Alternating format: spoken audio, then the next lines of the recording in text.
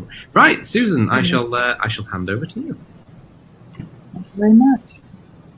Right then, so basically, because I have been on Wedding Espresso edition before, I was thinking about what else I could talk about to do with the role of the celebrant, and I decided, linking in with surprises, to talk about the celebrant being a little bit of a smooth operator, as in, yes, we're only in a small section of the day, of the wedding day, and it might only be 20 to 40 plus minutes that the ceremony lasts, which is, quite a small segment of time, but obviously it is a crucial part of the day. So what I've done is I've just got a few photos of how sort of this works. So for example, here, I'm actually talking to the bride before the ceremony.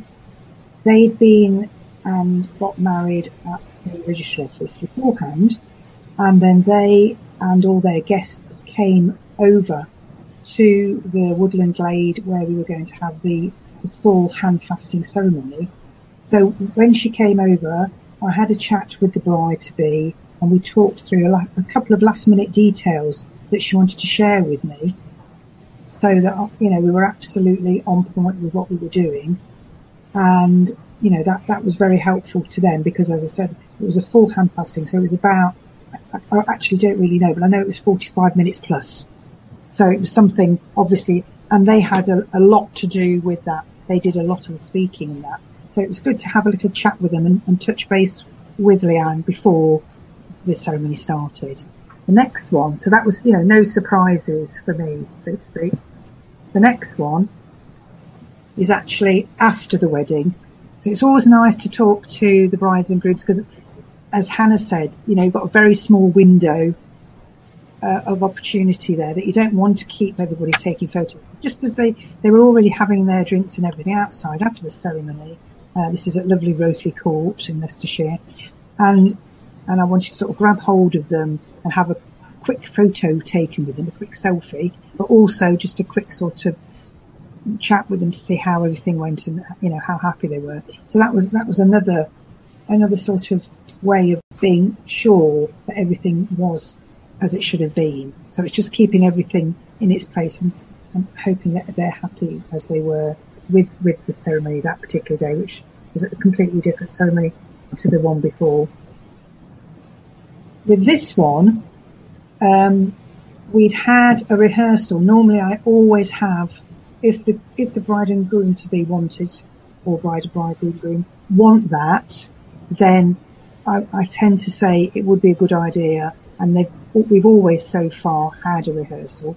But sometimes not everybody can be there who's absolutely pertinent to the ceremony. So here I was having a last minute chat with the best man before one of the ceremonies. This was an outdoor ceremony last summer. And so we were just going through, and he was just wanted to have a chat with me to make sure he knew exactly what was happening, because they were, again, this couple were having a civil ceremony and a celebrant-led ceremony within the same day. So, that was obviously got more things to think about there. So that was useful. So again, no surprises there. Having said that, here I'm chatting with the band who were playing some of the music during the outdoor ceremony. And actually there was a surprise here, because the sister of the bride had organised with the bride and groom to be that she was going to be singing a song which was very much part of the family and was something that was a complete surprise to the parents. So I was just having a quick chat. Can you see me? Having a quick chat.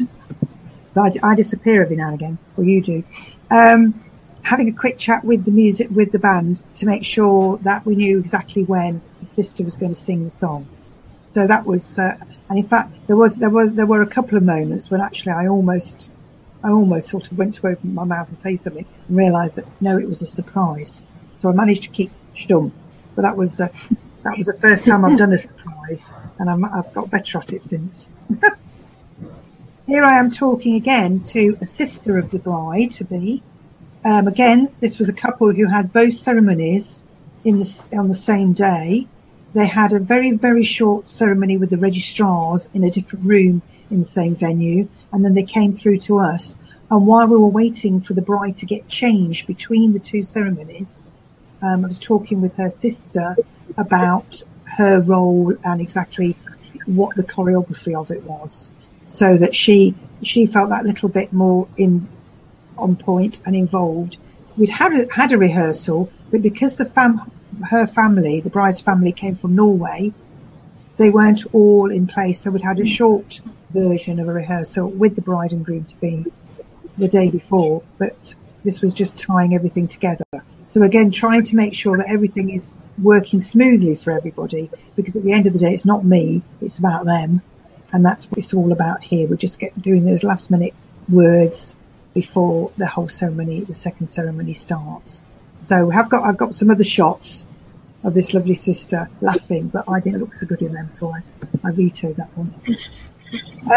This one is, again, it's getting the certificate ready for the wedding ceremony. So making sure everything's in place. And obviously it's lists and more lists, isn't it? Checking things off to make sure you've got everything. Because once you've left home, it's going to be very difficult to go back, especially if you're quite a long way away, to fetch something. So I find sometimes I'm putting things in the car the night before to make absolutely sure that I don't forget things. So here, the couple had asked for a special certificate, which I put together for them, for two witnesses, and this was all prepped and ready for them on the table. Again, an outdoor farm pondside ceremony here, and that was all ready to go, so it was all spot on, as well as everything else that was happening. So that was a very entertaining wedding. That was. It was very, very lovely. And then the last one again. This is the lovely couple who had the Love Actually 8 poems, and as we said, also the lovely extra little ceremony for the mothers. The mothers also took part in a short hand fasting ceremony where they tied their own bows onto the ribbon that was tied around this couple's hands. So again, the groom, as I said, had orchestrated the whole of the 8 poems and the people who were reading those, and he was absolutely really very, very keen and got that totally sorted, and she had absolutely no idea, and thankfully I didn't give anything away. So that was great. Okay, thank you very much then, James. Brilliant. Thanks very much, Susan. Thank you. Cool. So guys, I think that brides and grooms to be should be asking Susan before booking a wedding celebrant. Shall I go? Sure. So I know, Susan, from following you on Twitter, that you do lots of beautiful outdoor ceremonies for couples. And I saw in the news about the budget that there's this idea that maybe there will be a change so that in England and Wales, like currently in Scotland, couples might be able to get married outdoors legally. And I just wondered how that might change things, or what your view was about that. Well, at the moment, obviously, it's all part of a review that's been going on for quite a long time.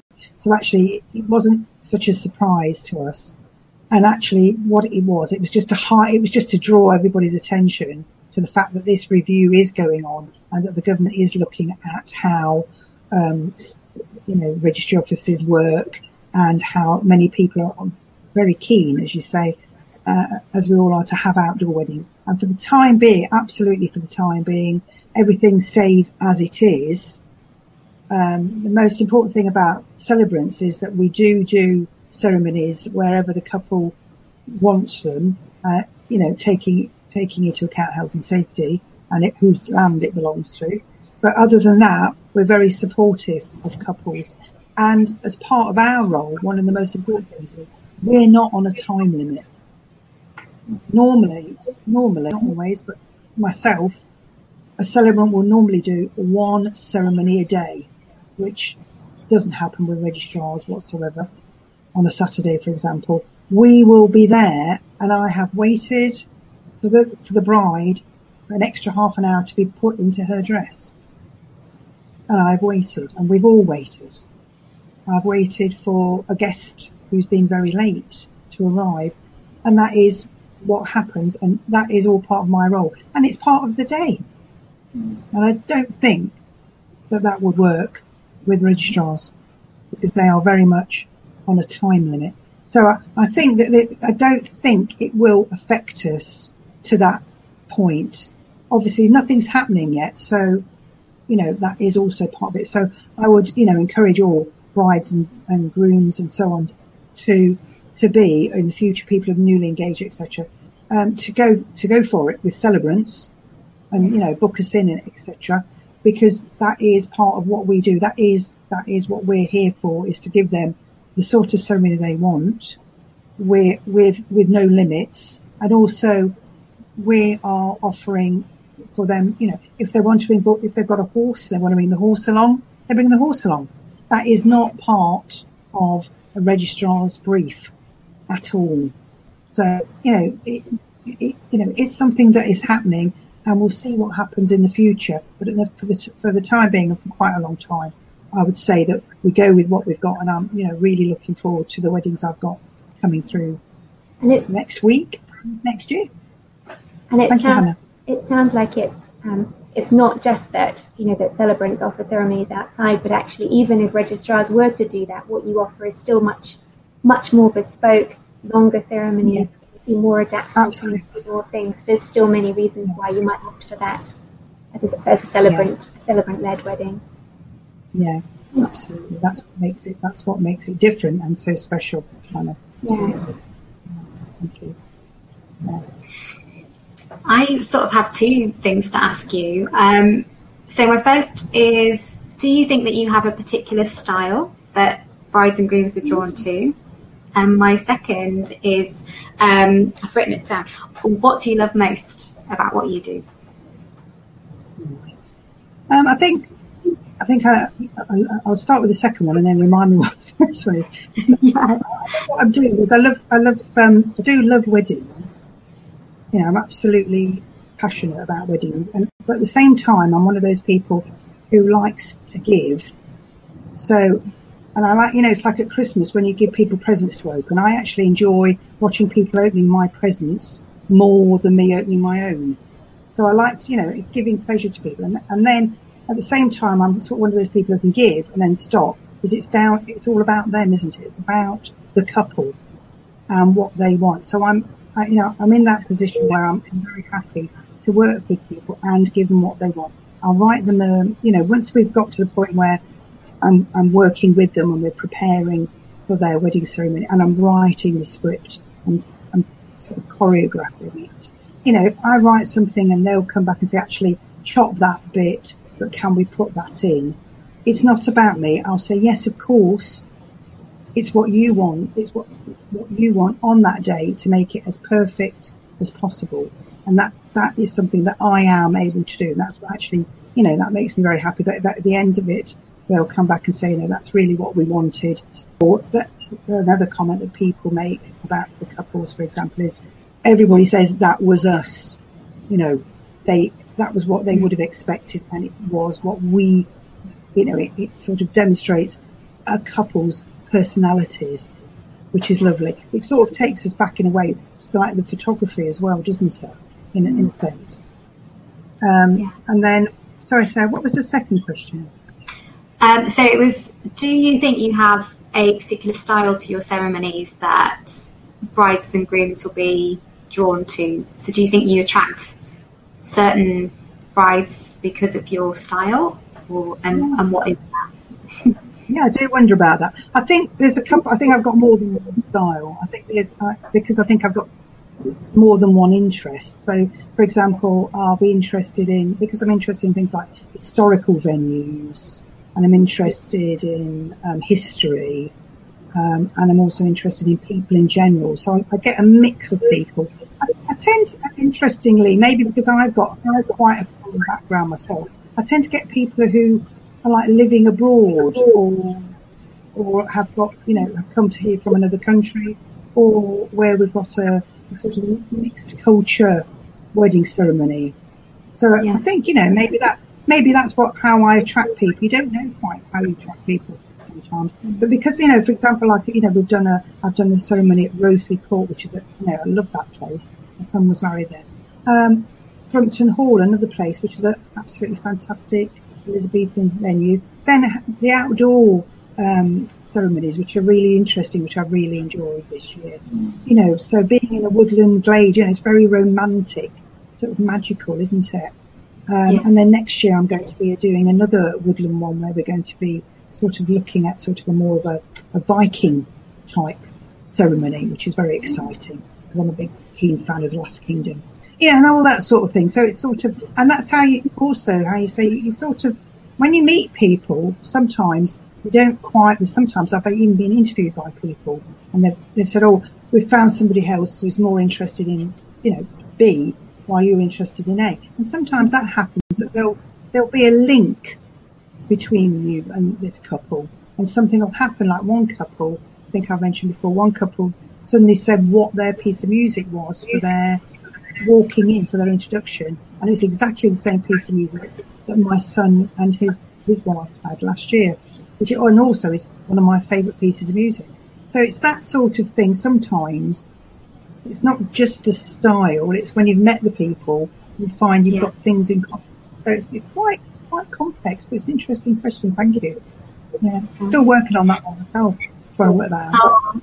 It's that connection, isn't it? It's that connection that I think we probably all have with our brides and grooms, that you attract your personality, don't you? It's that personality attraction that you have, and you see something and it just works, doesn't it? And you make magic then, don't you? Yeah. Speaking of making magic, there was a picture there, Susan, in the slideshow that reminded me of me talking to the to our celebrant just before the wedding ceremony. And Rachel and I had the super cool idea, and this amazingly ties right back to the hot topic. So we'd had this amazing idea to shuffle the ceremony all around the day before, and then the celebrant turned up, and we said, well, she said, everything okay? I said, well, here's kind of a new running order, and she went white, and it was like, but we shouldn't have done it, but we thought about it. We were it was going round and round and round in our minds, thinking this isn't quite the right order somehow. We just need to shuffle it, and we had no way of contacting her. We were traveling, so we just kind of just arrived with it, which we shouldn't have done. But she was cool about it, and she just took a deep breath, and she was like, I think she wanted to throttle me, but she just took a deep breath, and she just got her folder open, took out the pages, put the pages back in, and then we were besties again. So it was all good. It was just a photo that reminded me. But what I was going to ask was, that was just an aside. We got on really, really well. And like you say, there was that magic connection there. Before I cheesed her off, we got on very well, and then we got on very well afterwards. But in an attempt to kind of cover all the bases, I did as much of our ceremony, or had as much input as I possibly could. And one of the things I tried to do was write a song for Rachel as a kind of a wedding day gift. And it took me months, and it was very, very hard. But we played the song. Well, my sister actually sang the song on the wedding day, and it brought our celebrant to tears. And I thought, well, then it brought Rachel to tears as well. But the fact that it had an impact, I thought that's amazing. So I was going to ask, have you had this kind of situation where you've been, very emotionally affected by another couple?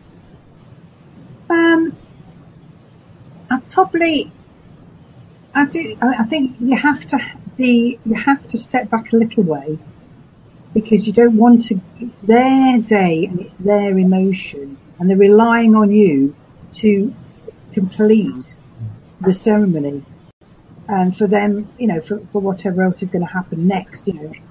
The way, for example, they're going to run through the woodland. Everybody's got to prepare themselves, which was one of the weddings. And the photographers were getting them all ready, and we'd had all these plans with the photographers about who was going to lead them and rush out. So, there's always something else to come after the ceremony, isn't there? There's all this thinking. So, what I found surprising that has made me go is how many grooms cry. That's what I found quite interesting. I know I'm not saying that men shouldn't cry, but what I'm saying is quite a few of them, when they see the bride, suddenly start crying. And I don't know, I found that quite interesting. And I don't want them not to cry. I think it's all part of the emotion. Expect like the mum to cry, or the bride, like we've said, to have a tear. I mean, I cried in July when I got married. It totally took me back. I never expected to start crying, and I did. I looked at my son, and that was it. I was off. But you know what I mean? What a large percentage of my grooms have actually cried at some point, not throughout, but a little cry in the ceremony, and that's. So I think I need to be just a little bit back. I do get emotional, and of course the whole day, I'll go home and it'll take me time to sort of calm down afterwards, because it is very emotional. But at the same time, I do need that, after that step back, so I can see what's going on, so I can support it. Yeah. It's really nice that your ceremonies, Susan, have enough time for people to feel emotional and show that, and then kind of recover themselves and continue with the ceremony, that there's not this kind of idea of we've got to rush through, or this is the next thing. And it's really nice that they can kind of feel kind of contained enough and safe enough with you that they're okay to show how they're really feeling. I think I think always so special to see that. Yeah, it's not a negative comment that I'm making. It's very positive. The fact that they're sort of taking it all in, and and so on, whether it's looking at the bride when she first comes into the room or into the woodland or whatever, or whether it's something that they're saying to each other, because a lot of them are saying their own words to each other. Sometimes, one of them will have learnt it while the other one will be reading it, and so on and so forth. And it's those words that can start them, maybe being a little bit tearful or whatever. So it's very much a individual couple scenario where they might, have a little bit of a tear. But it's all, as you say, because they feel safe, and because there's no rush and they're taking their time, and they can step back and so on and so forth, get a tissue out, have a little, and then step back and then say, I don't know. As you said, it works. It works, yeah. Definitely. I love the way you've answered that, Susan, actually, because that is something that I have never thought about in the last kind of 4 years. I thought, our celebrant was emotional, but you are right in that as a celebrant, it's also part of your duty and your job to just be that couple of degrees detached from it, because you've still got to you are the chief, aren't you? You're driving the ceremony. So yeah, I can imagine actually that must be quite hard at times. Yes, yeah, it can be, but it's like, it's something that you've got to say to yourself that obviously it's not your wedding, it's their wedding, and then that steps you back then, and you're there, and you've got whether you're holding the book or holding the scroll or whatever, you've got to be thinking about what's the next bit, or when we get to that bit, then we've finished that bit, but then we're going to people are going to be coming up and they're going to be jumping over the broom. Where's my broom? Oh, it's over there. So, and they're being led, because by that time they might be, ready for that. Sometimes, that's what happens, and you've got to be just that little bit cute and ready for the next bit. Since you brought up the subject of grooms crying, I should just little anecdote then. Rachel's dress had a pocket, and she thought it was really cool because she had a pocket in her dress. So she filled her pocket with tissues, and the wedding day, I think Rachel was quite teary coming down the aisle. And then she kind of just like, whoa, and then she was really stoic throughout the rest of the ceremony. And it was actually me that burst out in like almost tears. And Rachel had to dig into a pocket in her dress to get a tissue. Because in all my wisdom, like I'm a detail freak. So I check everything a million times. And my back pocket is where I put my handkerchief. And I'd done the button up to make sure that the handkerchief couldn't possibly fall out of my pocket. And during the ceremony, could I get that button undone? Could heck. So I'm not going to stand here fiddling with my backside. It doesn't look right. So Rachel has to take out this tissue and give it to me. It's just one of those little moments. It's one of those little memories. They're fantastic. Well, that's the other thing, isn't it? When you're like in the woodland, if you think, well, I'll need some tissues for other people if necessary. If somebody else gets there first, that's different. And then I've got like a bottle of water because if I'm waiting, I might need to sort of, have a little drink of water. And also things like that. And then I had the basket on that particular occasion I'm talking about also had these roses in it. So they were hidden. So I had like not a tea cloth, but a cloth, like a tablecloth cloth over the top of it. But inside I got the tissues, the bottle of water, the roses. And it's that sort of thing, having that backup, ready just in case, isn't it? Whether it's, the bride-to-be who's got it or somebody's ready to step forward with that tissue for you, James. Yeah, it's like a wedding first aid kit. Yeah, exactly. Well, you need that. I mean, celebrants do tend to have that, the extra pen, if you've got a certificate, all those sorts of things. It is like a little celebrant's, sort of Mary Poppins bag, really. Yeah. Yeah, I think photographers too. I've always got tissues, wipes for getting stains off dresses, extra hairpins, safety pins. You need to have what you've got just in case. Yeah, absolutely. I suppose we should ask Sarah, actually, do you send brides in with spares? Mm. No. No. I do sometimes pop a few hair grips and that in bags, but most of my work is done before the big day. So it's a shame, really. I don't get to go and fiddle around with hair and that, but I'm lucky when I get lovely pictures back, then that's really nice to see. So yeah, so I don't get to be there on the day, which is a real shame. But yeah, if I was there, I'd have my pack of pins, I'd have extra bits and bobs, wire it all up again. Yeah.